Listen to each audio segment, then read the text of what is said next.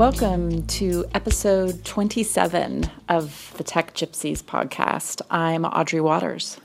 And I'm Ken Lane. And last week when we were doing our podcast, we were sort of full of anxiety anticipating the presidential debate later that day. But I am not feeling quite as anxious today since what we have to look forward to is sort of more football, and both of our teams have lost, and I'm feeling quite just relieved about having other things to think about. Well, yeah. The election's still looming heavily overhead, but it's nice to have distractions. I've got my ballot. Thankfully, California is one of the places that you can vote early. And I vote by mail. I filled out my ballot yesterday. I've got it sitting here on the kitchen table, waiting to go down to the post office box. So I've done my part. I have not got mine in the mail yet. All right, so let's keep on the topic of distraction briefly before we spiral downwards into technology dystopia, with a shout out and a congratulations to Bob Dylan. Yeah, he won the Nobel Prize. He got a nod. The Nobel Prize for Literature, yeah, which was funny because the evening before the news was announced, I had joked with you that it was either going to be Bob Dylan or Ursula K. Le Guin, and that I was stoked either way because that means that for once, for like the 1 year, that I don't feel obligated to have to like crack open the work of an author who I'm unfamiliar with. That I feel pretty confident that I've read just about everything that Ursula Le Guin has written and listened to just about everything that Bob Dylan has recorded. Yeah, I agree with it. I'm on team. That was a good decision, and he's well deserving. I am on team. Let's fight on the internet about anything other than Trump, and so purposefully trolled some people this week with pretending as though somehow I thought that this was not deserved. I think that it's an interesting choice. I think that it shows that the Nobel Prize, the Swedish Academy, who are responsible for the Prize for Literature, I think it shows cracking open what we think of as literature and literary. And I'm not sure that I think that necessarily Bob Dylan is the most literary of songwriters, but I do think it's important to recognize the work that literature isn't simply just a novel, right? Yeah, I think it's heavily weighting, at least for me, the impact of those words, not necessarily them fitting within a specific mold. Right, a specific genre. Yeah. So I don't think Mike Caulfield listens to our podcast, but someone could tell Mike that I was just trolling him. Uh-huh. You're so good at that. And speaking of trolls that live under bridges, or trolls or vampires, I'm not sure which. I guess we do have to switch back to sort of the more pressing news. It was nice to be able to sort of disagree heartily online about Bob Dylan's worthiness of the Nobel Prize, but really we still feel, as you said, pressing down on us the sort of impending election. And the news broke yesterday that Peter Thiel, I think certainly one of my arch nemeses, is doubling down on his support for Donald Trump, despite the last couple of weeks being full of pretty much every indication that Donald Trump is wildly unsuited. And in particular, I think we're up to 11 women now who've come forward to say that they were groped or assaulted by Donald Trump. Peter Thiel is doubling down and donating money, his first major donation to the Trump presidential campaign. So why do we care? What makes him more dangerous than any of the other people supporting Donald Trump? Why is he more of a concern than, say, Scott Baio? Scott Baio is not a billionaire. I think that Scott Bayo is probably a thousandaire, much like Donald Trump. But Peter Thiel is an incredibly important figure in Silicon Valley. Right? He's an incredibly important investor. He's the co-founder of PayPal, the online payment company. He's the co-founder of Palantir Technologies, a data analyst company that has investment from the CIA. Peter Thiel is probably the best known for sort of being the voice of Silicon Valley libertarianism. Despite getting money from the CIA, right, he purports to be anti-government or anti-big government. He was the first investor in Facebook, and he sits on Facebook's board of directors. He was in the news this year, of course, because he helped bankroll Hulk Hogan's lawsuit against Gawker, which resulted in Gawker declaring bankruptcy. And so, which also provided a model that other people are using as a service to how to execute assaults on kind of journalists and the institutions they work for, I guess. Yeah, I mean it's a very strange. I mean, I always have a hard time piecing together what exactly libertarianism is about, because to me it just seems sort of like unchecked capitalism. Sometimes libertarians say that they're against government intervention, but sometimes they support it, and it's not always in ways that I find sort of ideologically consistent. So, but here's a person who's used the power of the courts, right, because of his billions. He's used the power of courts in order to shut down free speech and free press by going after Gawker, and in fact, Thiel's lawyers have threatened to file lawsuits on behalf of Melania Trump, Donald Trump's current wife. And Trump himself is sort of famously litigious, or at least threatens lawsuits all the time. He's threatened the New York Times most recently for publishing the allegations by women who claim that Trump has groped them. And of course, Thiel has also several years ago wrote a piece for the libertarian think tank, the Cato Institute, in which he came out against the 19th Amendment, right? The amendment that gave women the right to vote. He said that giving women the franchise was really damaging for, quote, capitalist democracy. So the timing of this is horrible. Trump supporters this week were tweeting the hashtag repeal the 19th after Nate Silver jokingly posted a map of what the vote would look like if only men voted.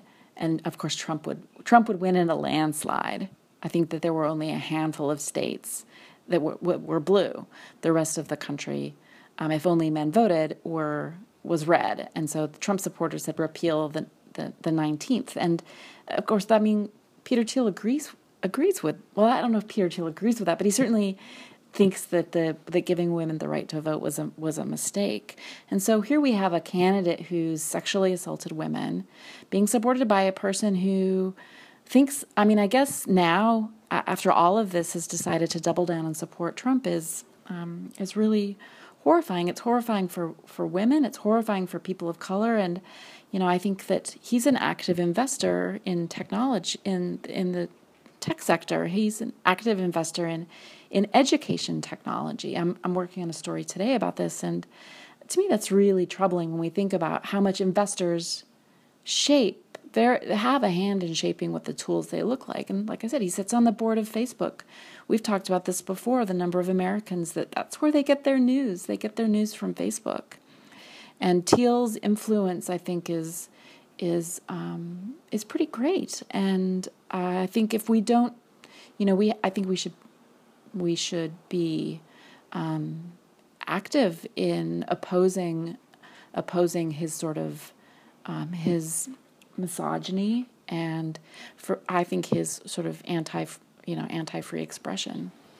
Yeah, I think a lot of people who love to hate or battle you on the Twitters like to would throw this or your fear of this area in kind of a conspiracy theory area. It's like, oh, like there's some grand scheme going on, and that's anti-women, anti all this, and it's like it's not even conspiracy level. This is business as usual, and I think equally concerning is whether it's it's Peter Thiel, whether it's Bill Gates, or whether it's the Koch brothers. Like, this is how shit gets influenced, and this guy just happens to have his fingers in, Palantir from a surveillance and social. I mean, he's playing multiple sides of the coin. I mean, when you're talking Facebook and Palantir operating together and having your finger in that pie, and as well as the other things he does, I mean, that's some serious shit. And this is how that influences how we do business, how we operate, how our elections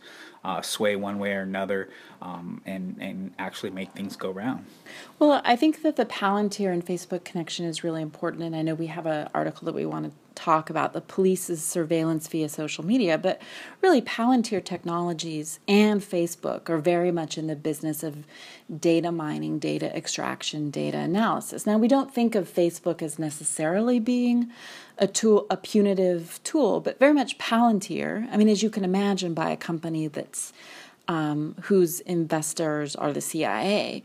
Palantir is very much in the service of sort of mining and extracting data, not just from social media, but from all the sort of data, the data trails that we leave behind, and using this for for quote unquote sort of intelligence work, whether it's quote unquote business intelligence or national security intelligence.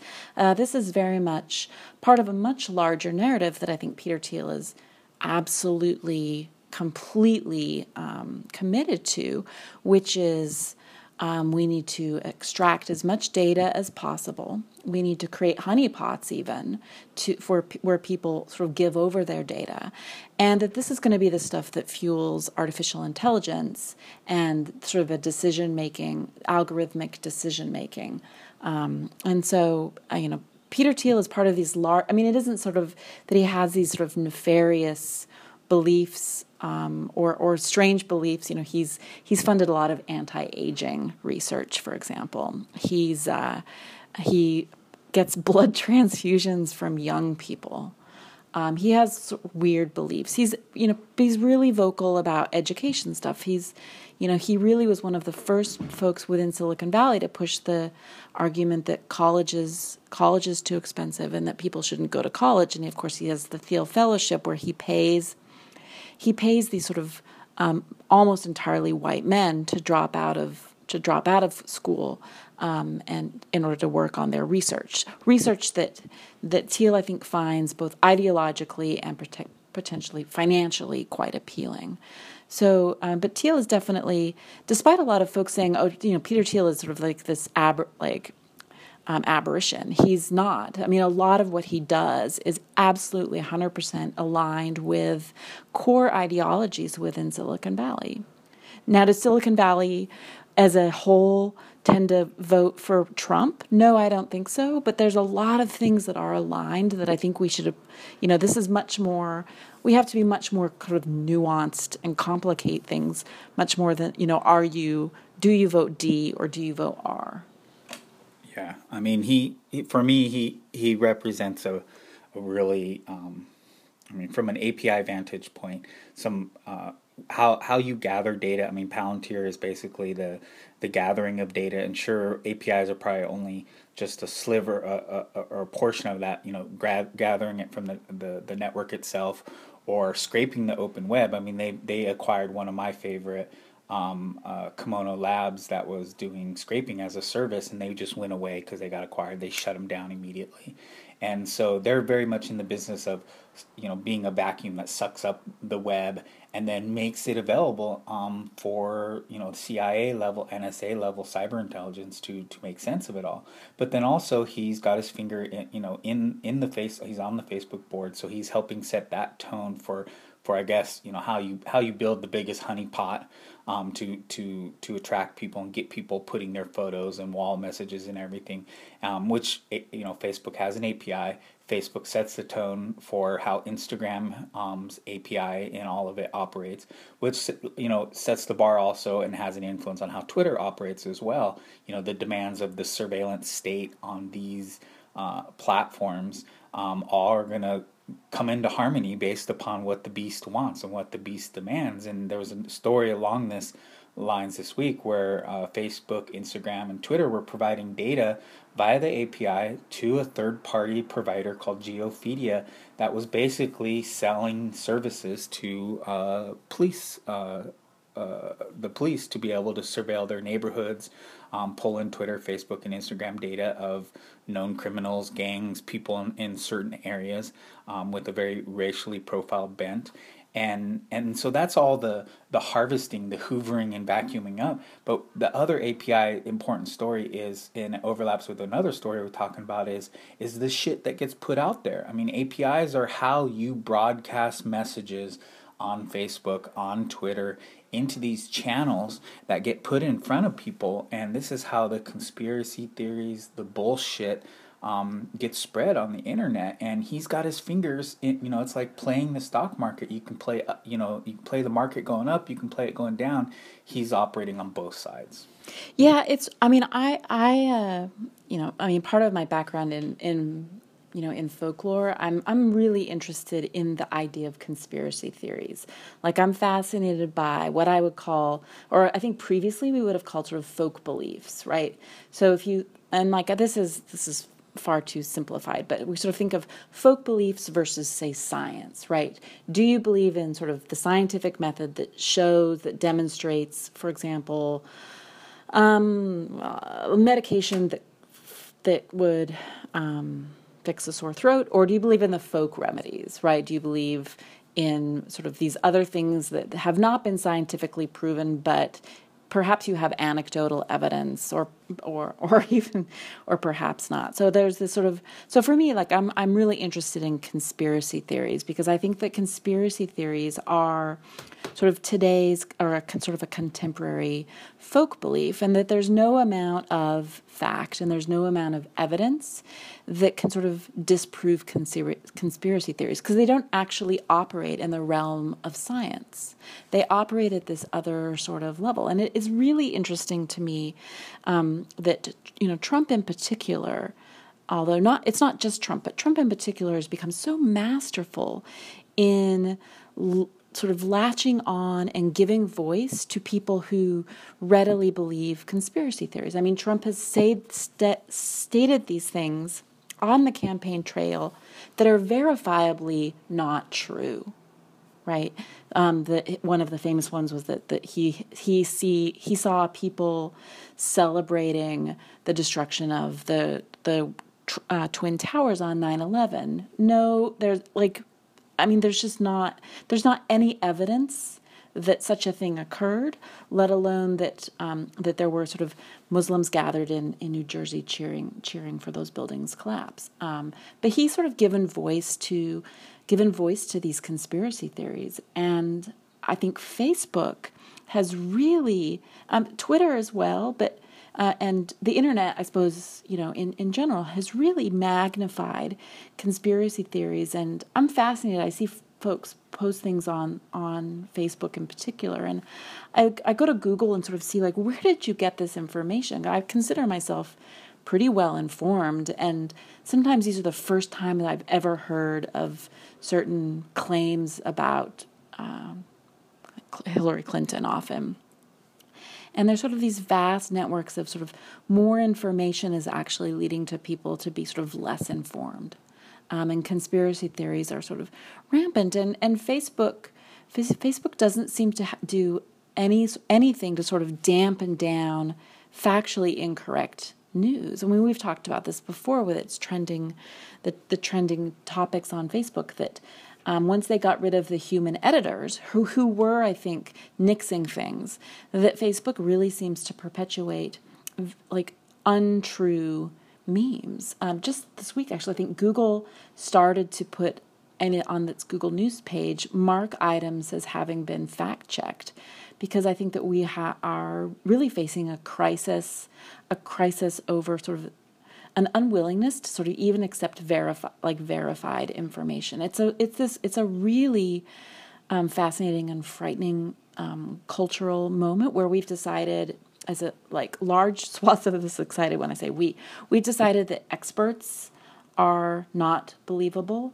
We've decided that the media is not believable. We've decided that facts are not factual. I mean, you saw something on your Facebook page the other day that somehow that the fact checkers are actually part of a conspiracy. Yeah, I mean, I think Trump's the poster child of this algorithmic.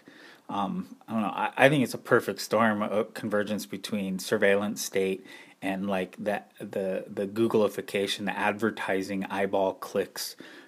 Clickification of monetization that the web's become. It's like if you can keep feeding people information, feeding these false stories, these crazy, and create all these swirls around these conspiracy theories, you're generating clicks, you're generating revenue, you're generating data, you're getting people's most intimate thoughts because they're sharing these things, they're talking about it, and they're getting all worked up. And he's heavily invested in both sides of that coin. Yeah, I mean, there was the story on NPR this week about the number of Americans that believe in conspiracy theories too. Like, it's not actually just a small fraction. That 20% of Americans believe that the U.S. was behind 9/11. 20%, and 11% of people. This was a survey done by the University of Chicago. 11% of Americans believe that the government is mandating we switch to compact fluorescent lights because these light bulbs make it easier to control people. Wow. Yes. I mean, I think back to 1990 and like my concerns around, I guess then we had cable TV coming out, but 70s and 80s being worried about, you only have a certain amount of channels or outlets. You had NBC, ABC, CBS, and you had a handful, and the man controlled those channels, and we got one homogenized view of the world that made it through those editorial and filters, and that was hugely concerning. But now all of a sudden I'm like, fuck, I would go back to that in a heartbeat over this fucking insanity. Well, which is what I find is really, really interesting is that to bring this back around to Peter Thiel too, is that the breakthroughs that we've seen and the revelations that we've seen in this campaign, particularly in the last month or so, comes from print journalists. Not the television news is still an utter shit show, right? Like the television news, CNN is a disaster. Fox, NBC, print media, right? The LA Times, the New York Times, the Washington Post, Newsweek, traditional print media has done a really great job doing their job as investigative journalists, right?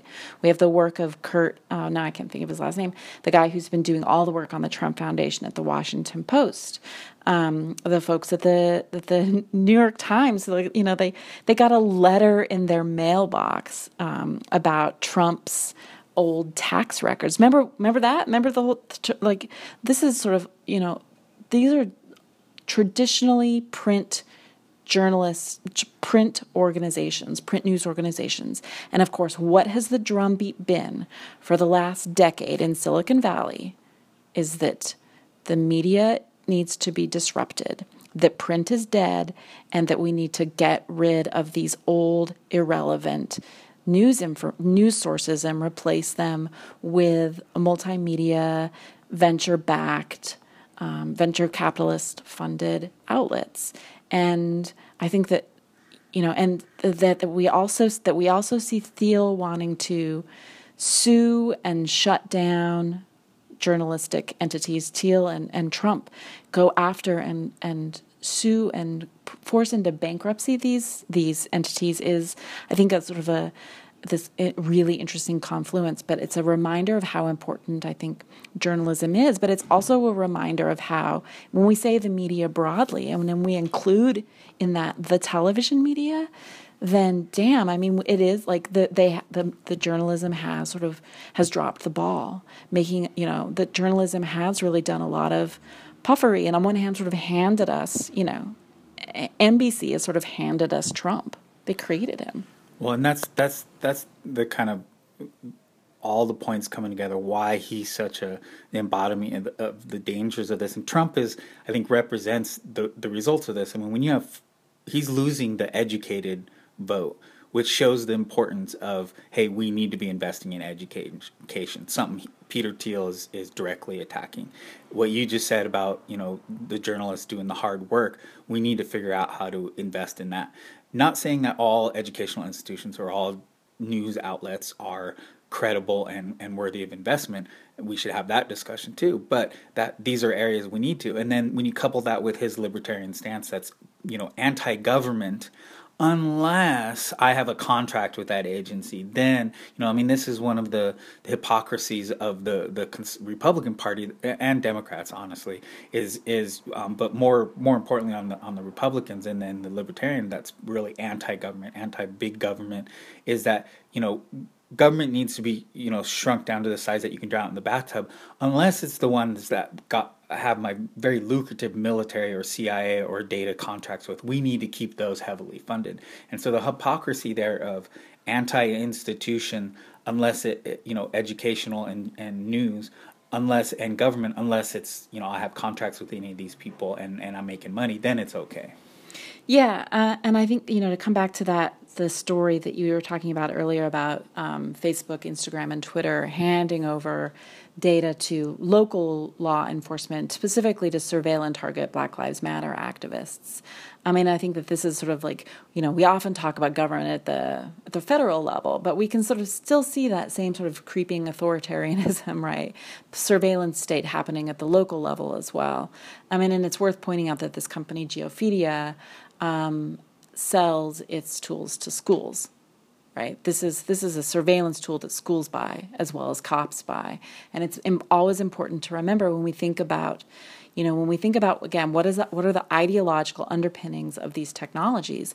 What are the things that Peter Thiel is investing in education technology? What do we know about Thiel's sort of larger politics?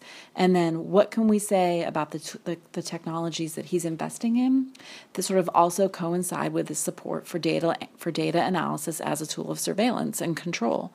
And Thiel is invested in Newton, right? The learning analytics company Newton. He's invested in AltSchool, a private school that is really based on surveilling students all the time. Every word that is uttered is recorded. They're videotaped, audio recorded, and of course everything they do on computers is completely recorded. And Clever, a startup that, in your wheelhouse, a startup that's supposed to make sort of APIs so that data can move more seamlessly from the apps that teachers use to the student information system. So this is very much all about greasing the wheel for more data, more analysis, and I would argue, the pigeonification of people. Yeah, I mean, this is all the API shit that just scares the hell out of me. I mean, in investing in all the bad side of what APIs can do as far as monitoring, extracting information, surveillance state, privacy, security violations, all of this, and investing in this not being.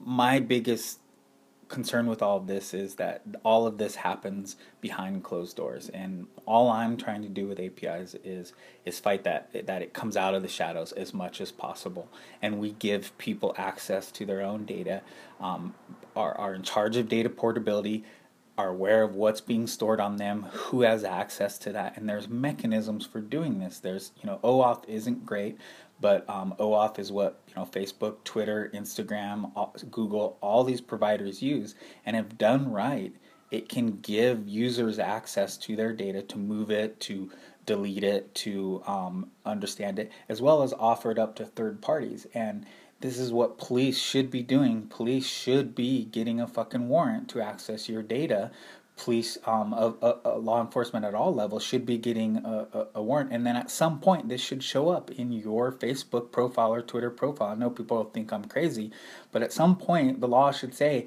you should be notified that someone was looking at your data, not these companies paying people like Peter Thiel and Palantir to just like wholesale get access to all of the citizens in the U.S., all of your data, and then none of us be, told that this is happening.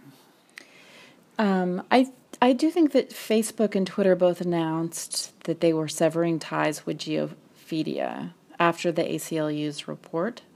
But of course, then along comes just the Geophedia competitor that does the very. There's 150 more of them in there ready, lining up to take the model, and I would assume that the Geophedia owners can switch gears and go to it.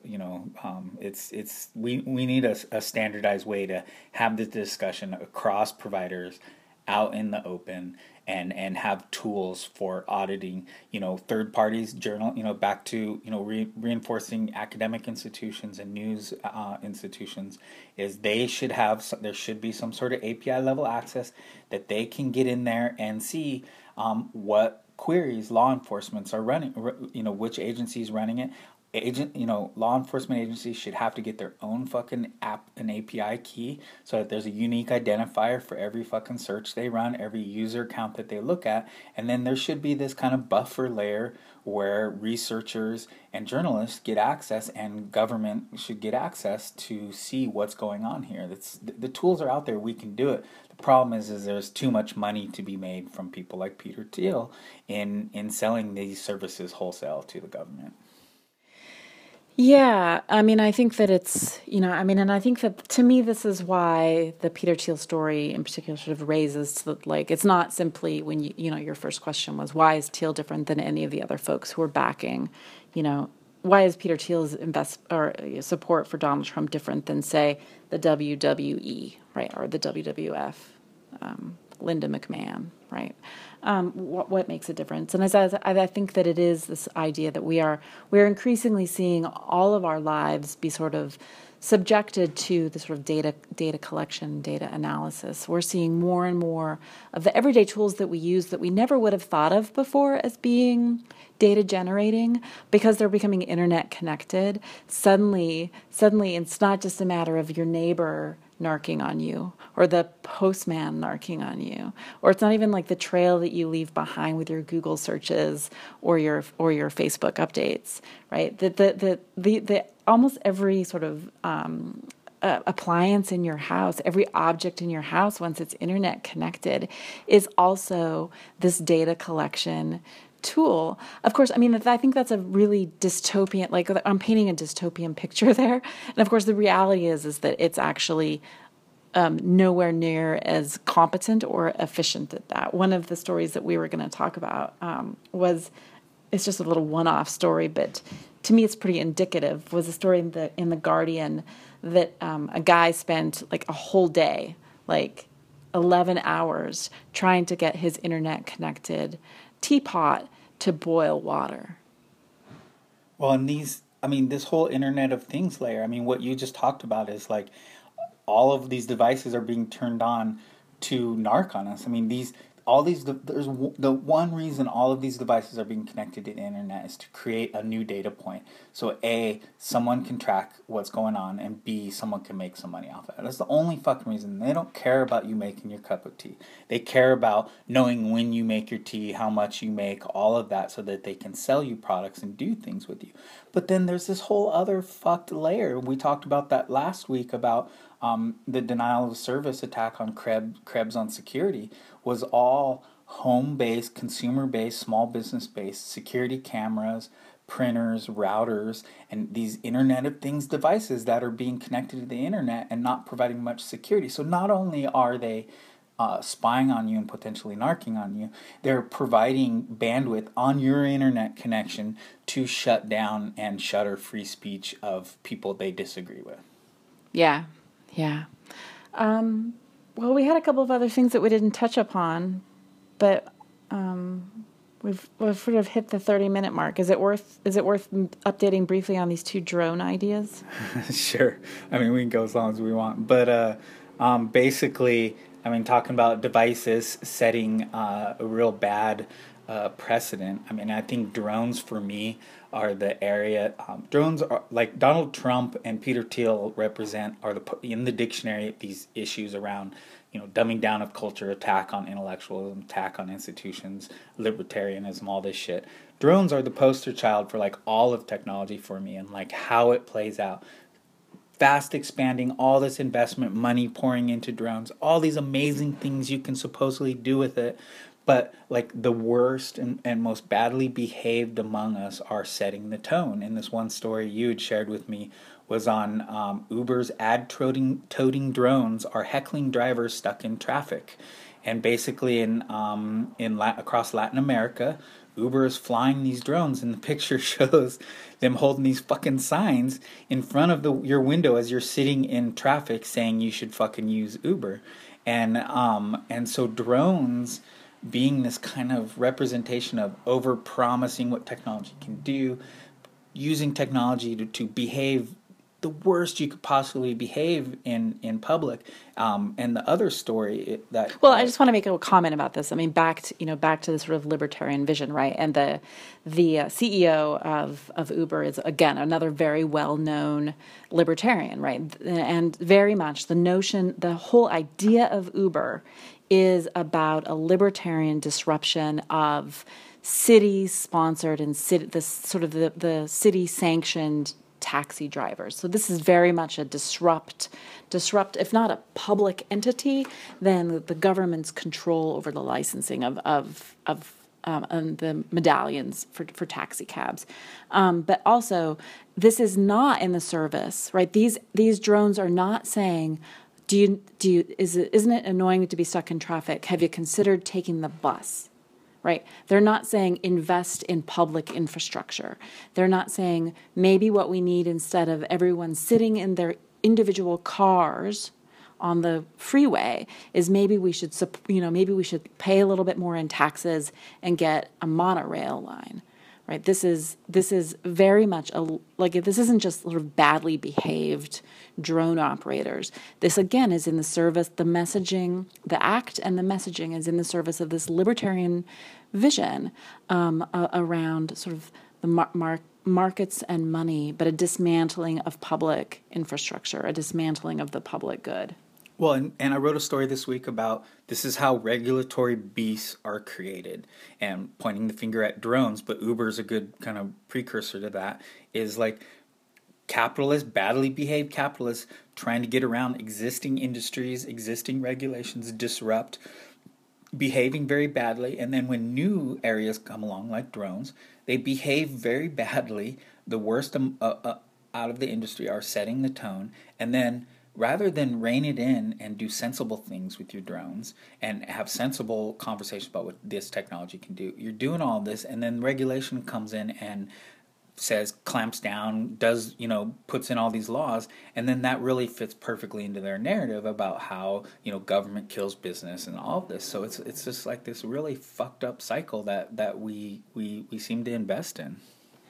But again, I think that, as the self-proclaimed or described by others more aptly, Cassandra of ed tech, I do sort of lean towards the sort of doom-filled prophesying of what's going to happen if we embrace this particular future. But like I said, with the Wi-Fi connected kettle, we could also say that none of these people are actually remotely smart enough to pull off this future that they're predicting. And drones are supposed to be the sort of future of delivery. And you and I were joking about this the other night when we were walking, how does that even work? How does delivery even work? I can't even imagine, ordering something from Amazon and then having a drone deliver it. I mean, the Amazon delivery person here won't even walk it up the steps to put it on our door. They leave it down by the mailbox where anyone can sort of pick it up and grab it and run off. What's going to happen with a drone delivery? And then, of course, you showed me this great news story that supposedly Chipotle was delivering burritos by drone. except not really. It was all kind of staged, and you actually had to like go to the staging area via bus, and it was just basically a photo op around this. And I think what is It doesn't deliver to you. You have to go to, like, it's not like Chipotle delivers the taco via drone to you. You have to go, like, this person in the story went 4 hours away. You have to go. You have to deliver your own ass to the place in which the drone then rendezvous with you. And I mean, I think this just, a further extension of what's wrong with technology, but specifically drones being a poster child, is like the over-promising of what technology is going to do to try to like captivate you, get you interested in paying attention and click to the spectacle and not paying attention to other things. And, I'm exploring this area on my design fiction is, talking about services that'll pop up around, the Uber for come get shit off my roof because my Chipotle burrito or my pizza's on top of my roof of my 3-bedroom apartment and I can't get it, come with a ladder, so it'll open up new business opportunities is what I'm predicting. It always does, unless you give women the right to vote. And then in the words of Peter Thiel, it spells the end of capitalist democracy. And God, I hope so, right? I hope so. I hope that women and people of color absolutely stand in opposition and shut his shit down.